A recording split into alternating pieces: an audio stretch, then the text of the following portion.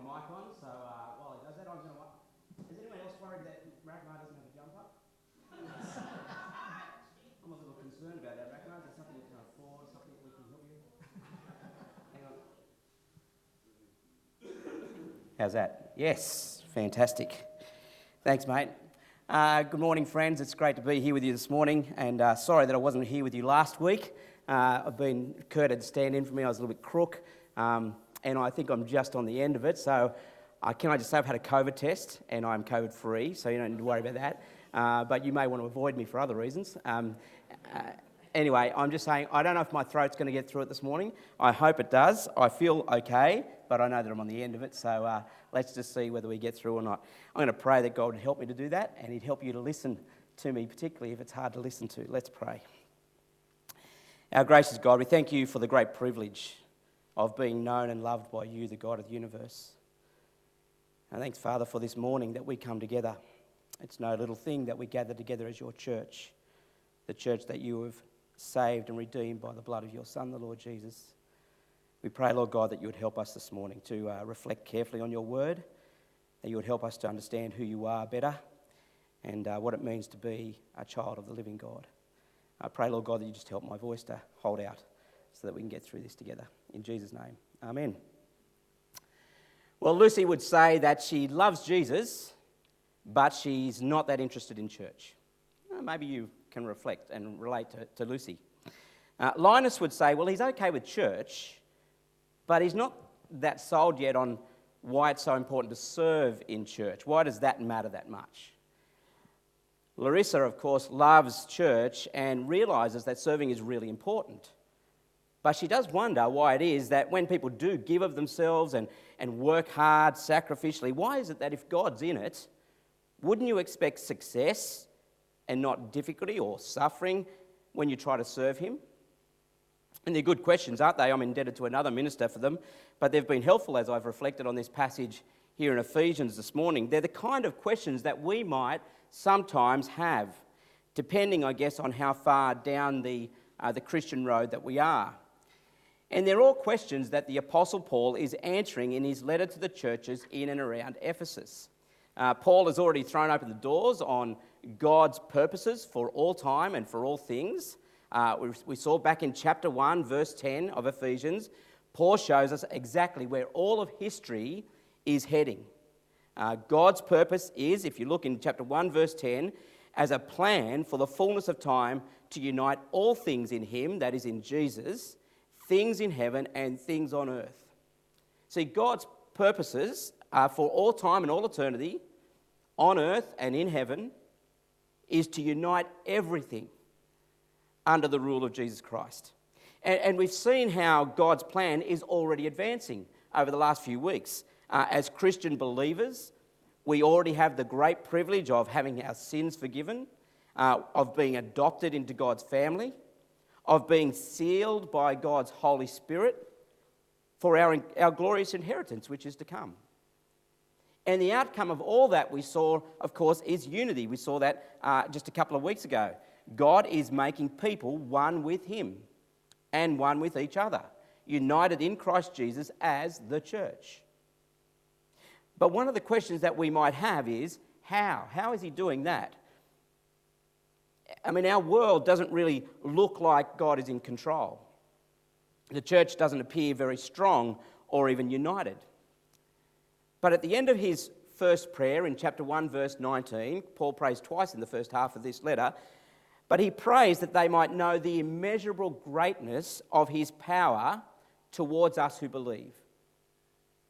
And then he goes on to show us what that power looks like. So in chapter 1, verses 20 to 23, I think you can see it there on the screen, it's God's power that raised Jesus from the dead. In chapter 2, verses 1 to 10, it's God's power that has raised then believers who were once dead in their sins and facing God's judgment. He's raised them to spiritual life. And then in chapter 2, verses 11 to 12, we saw God's power reconciling communities.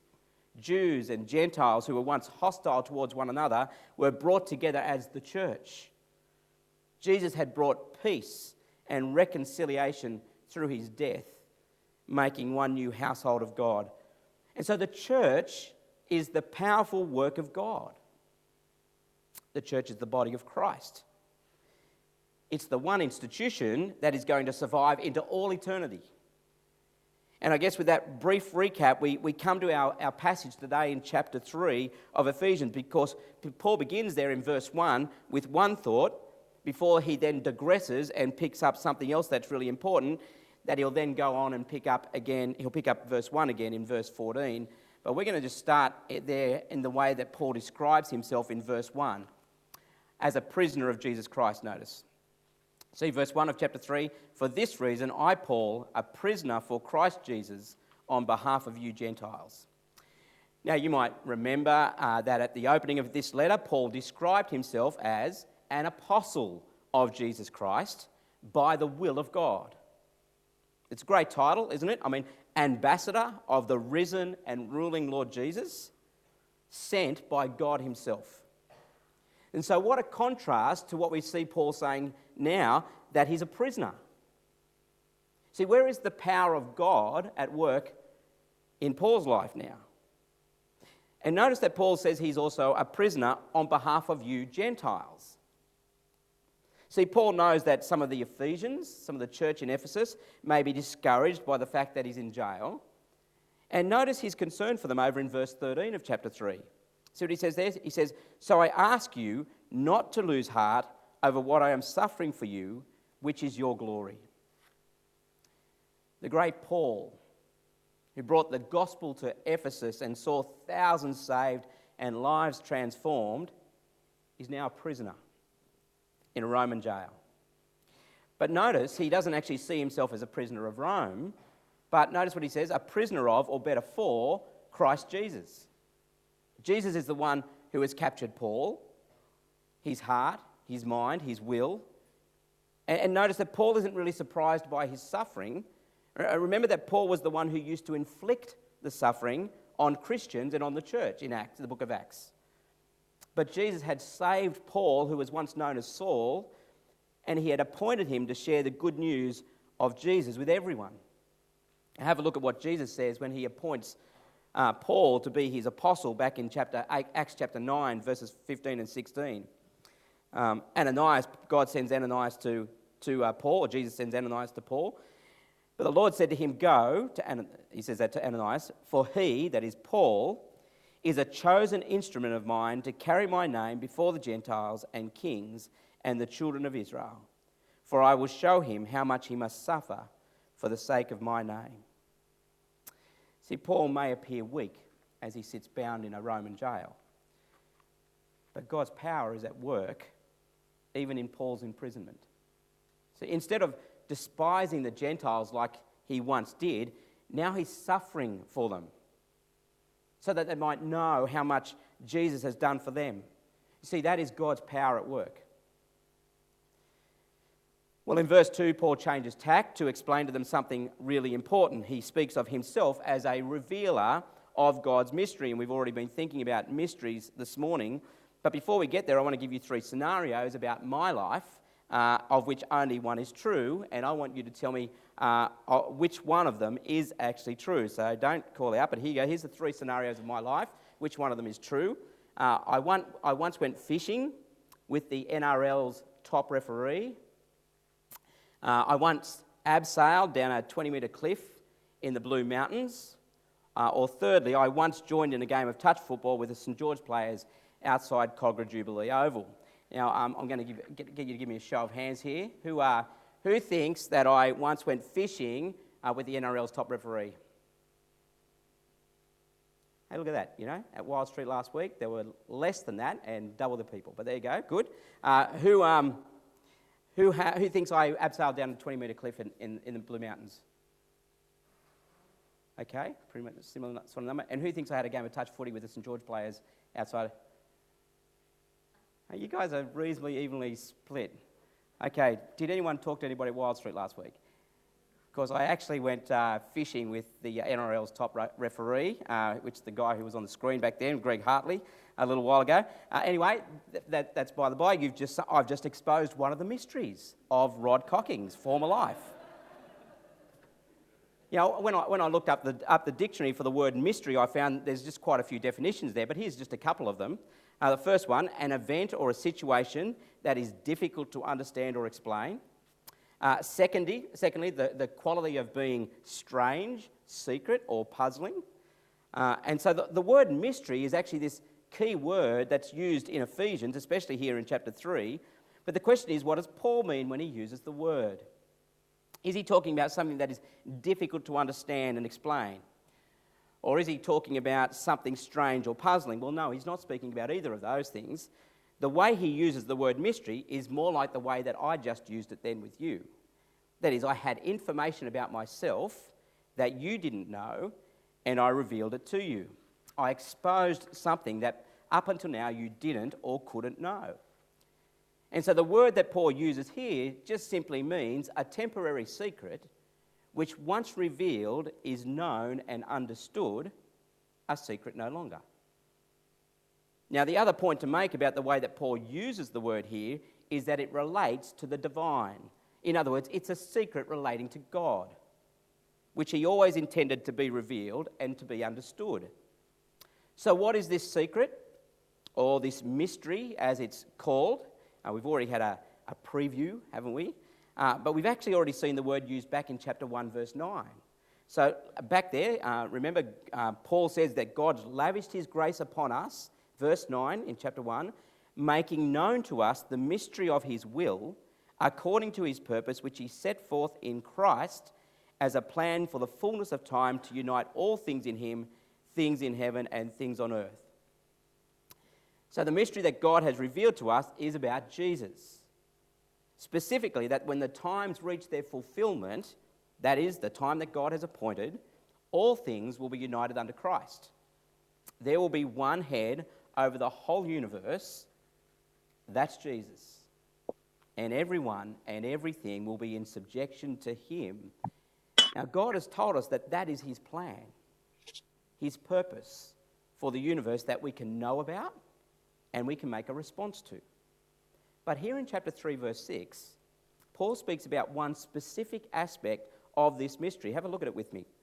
Verse 6 of chapter 3. This mystery is that the Gentiles are fellow heirs, members of the same body, and partakers of the promise in Christ Jesus through the gospel. So the specific aspect of this mystery is about the Gentiles, that is, all of us non-Jews. If you're not a Jew, you're a Gentile. This mystery is about the Gentiles, especially about their inclusion as fellow heirs together with Israel of all of God's promises. The mystery is not that Gentiles were going to be included in God's family along with the Jews. That was actually God's promise right from the beginning. We read earlier in Genesis chapter 12, verses 1 to 3, that God intended all nations to be included in his blessing. So that's not the mystery here. The mystery is the way that it happens. The Jews thought that you had to become a Jew to be welcomed into God's family.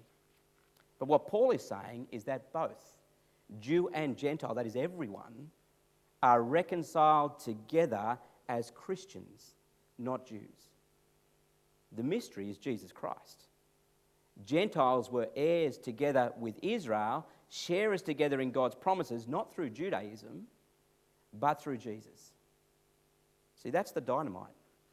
They didn't see it coming like this. Incidentally, do you recognise God's incredible wisdom here? God has come to a deeply divided society. We saw last time the hostility between Jews and Gentiles.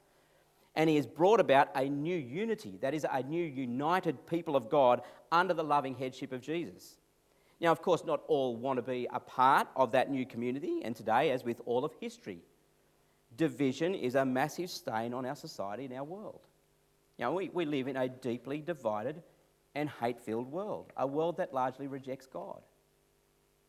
And with all of our attention to education and our marvellous intellects, what most comes to the fore is our great incompetence. I mean, think about it. We have the most astonishing technology that gives us the most marvellous possibilities.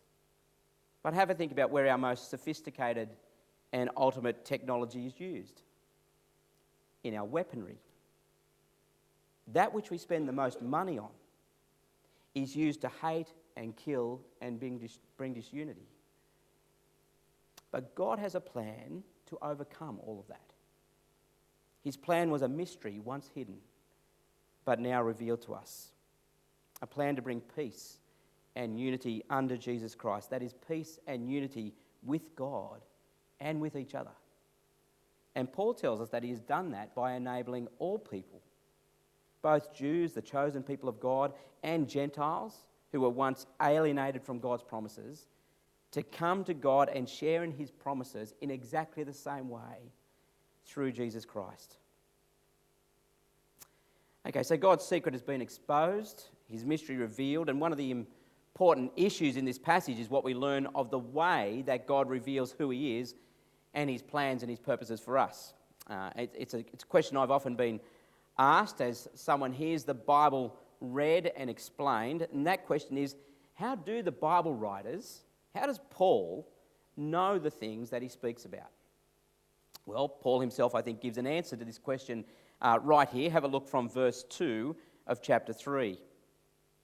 He says, "I'm assuming that you have heard of the stewardship of God's grace that was given to me for you, how the mystery was made known to me by revelation, as I have written briefly. When you read this, you can perceive my insight into the mystery of Christ, which was not made known to the sons of men in other generations, as it has now been revealed to his holy apostles and prophets by the Spirit." So the question is, how does Paul know God's plans and purposes? How did he find out the details of God's mystery? Well, he found out the same way as you found out that I once went fishing with the NRL's top referee. That is, I revealed it to you. Paul says that God's mystery was revealed to him, verse 3. And in verse 2, he says that God graciously made him a steward of his mystery. In other words, God revealed to Paul, as one of the apostles of Jesus Christ, his mystery. And the reason he did that was so that Paul might be an administrator, a steward of God's mystery.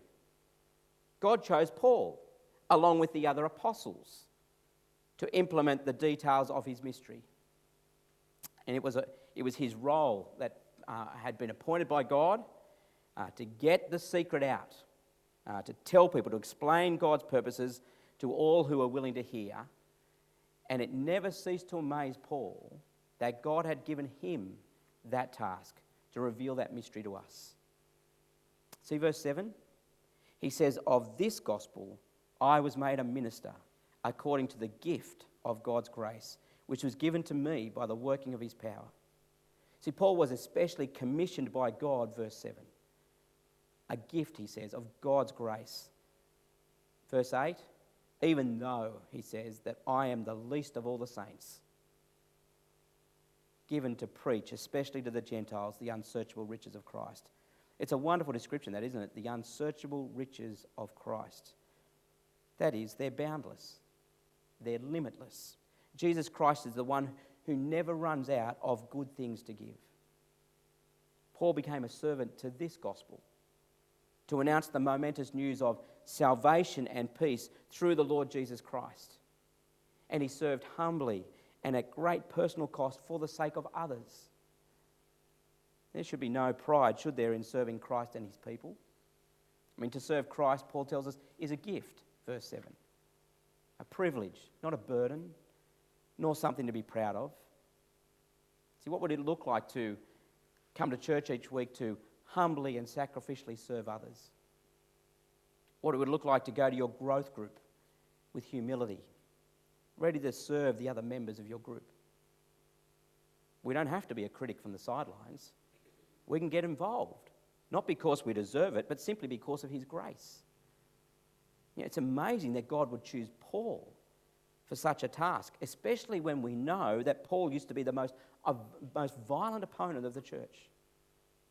He used to be a central figure in the hostility between Jew and Gentile, but by God's grace, he became a part of the foundation upon which God continues to build his church. How does that happen? Once again, only by the power of God. See, Paul describes himself as less than the least of all the saints in verse 8.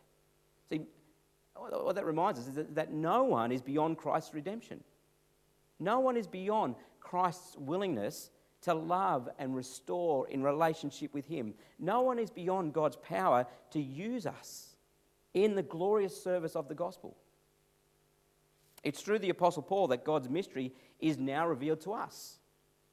See, I wonder whether you've responded to Jesus' love for you.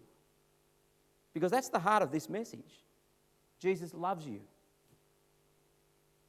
Our access to God and his purposes and plans that were for a time unknown come through the apostolic word.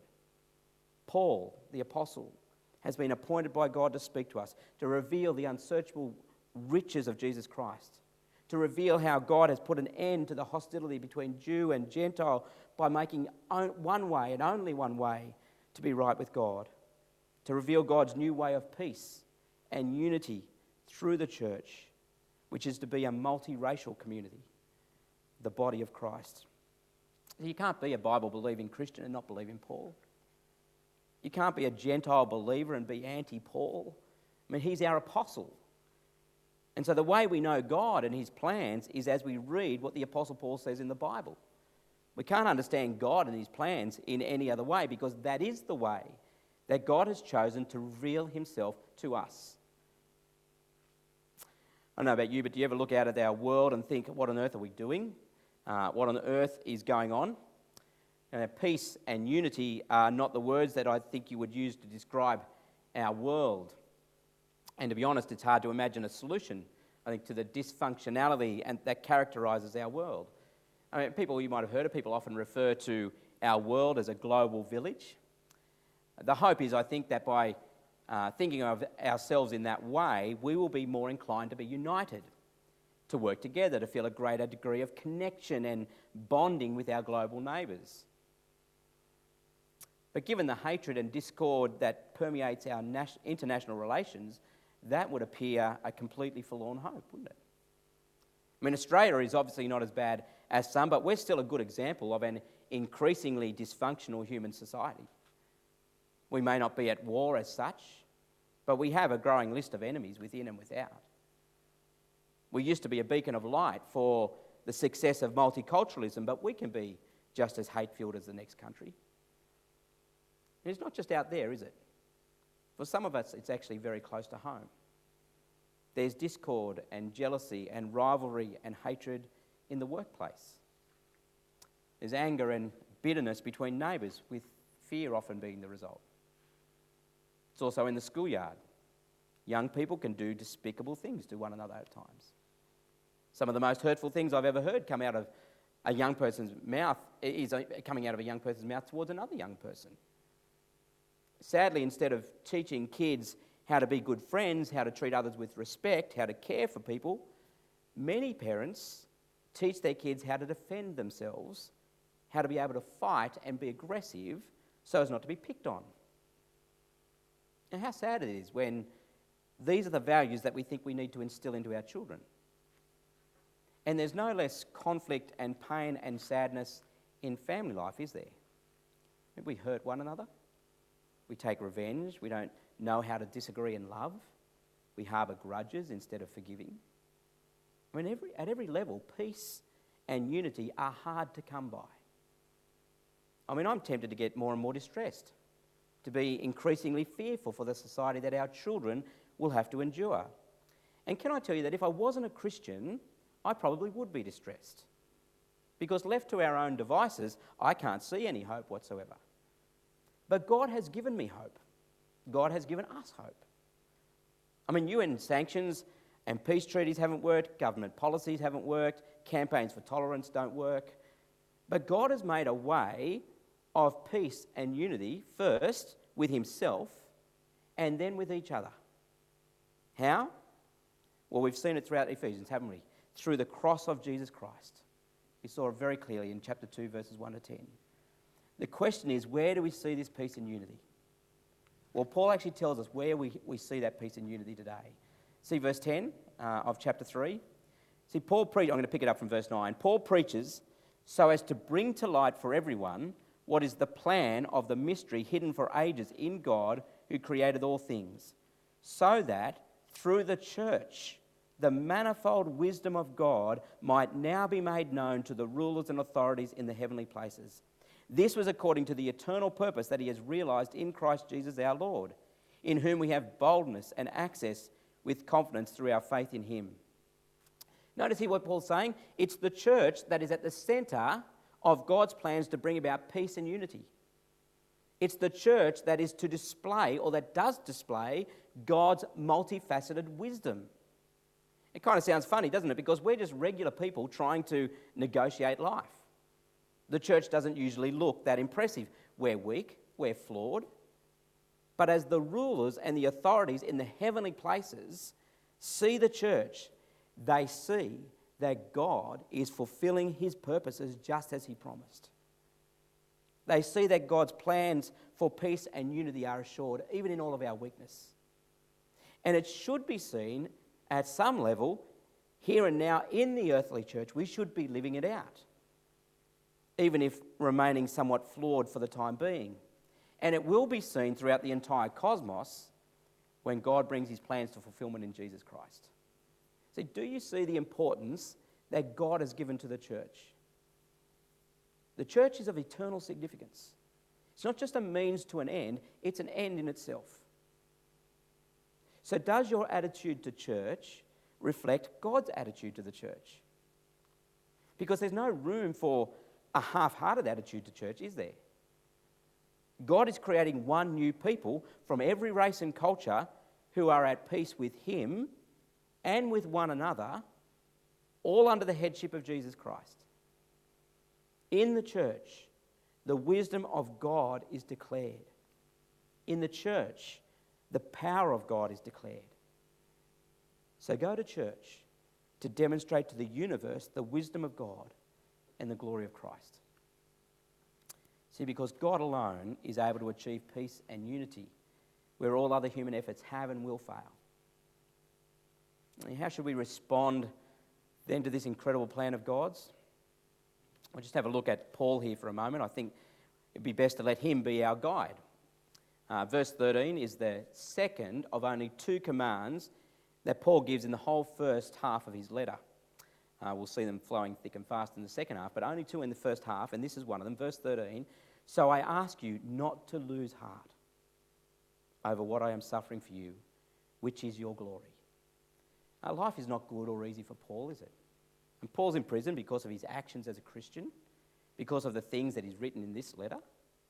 And in verse 13, he tells them not to lose heart over what he's suffering for them, because what he is suffering is for their glory.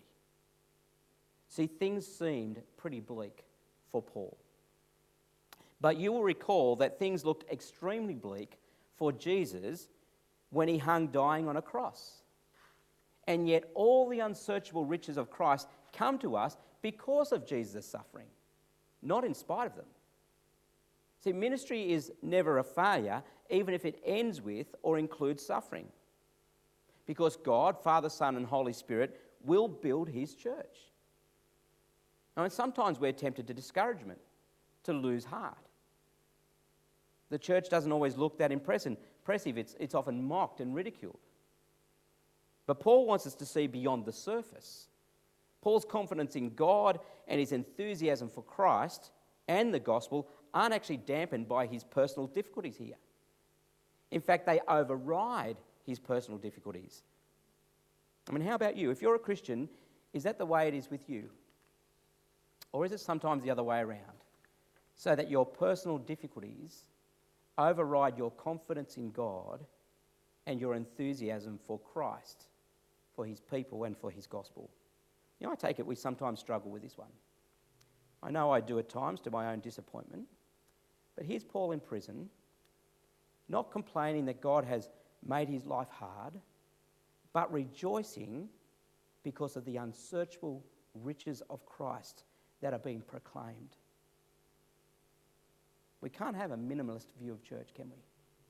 Not if we understand what Paul's saying to us here properly. So let me suggest that we do what Paul does and bow before our Heavenly Father, who we now have access to in prayer through Jesus. Let's pray together. Heavenly Father, we thank you for all the unsearchable riches that come to us through Jesus Christ. Thank you for his love that overcomes all our fears, for his grace that covers our deepest regrets and sin, and for his promise to unite us with himself and each other in true unity and peace through the church. Father, help us not to lose heart in Jesus. Please override our personal difficulties with a true confidence and joy in Christ, in his people, and his good news of salvation. We ask these things in Jesus' name. Amen.